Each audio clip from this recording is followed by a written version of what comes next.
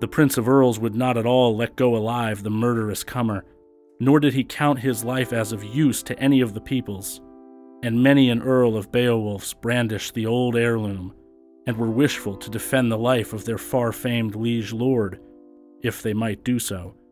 And they knew not, when they entered the battle, they, the hard-thinking ones, the battle-men, that not any choice iron over the earth, nor any battle weapon, could be greeting the foe, but that he had forsworn all victorious weapons and swords.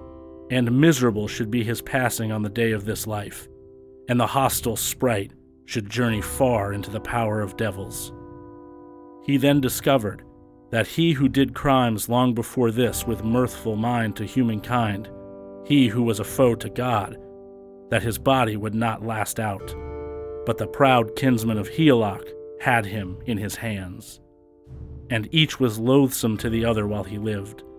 The terrible monster, sore with wounds, was waiting.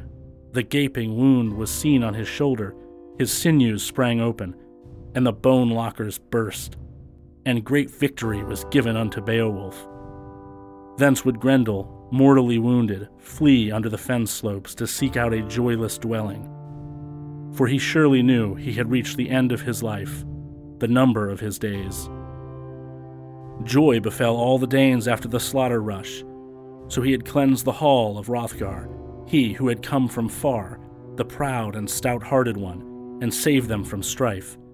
Beowulf rejoiced in the night work, and in the glorious deeds.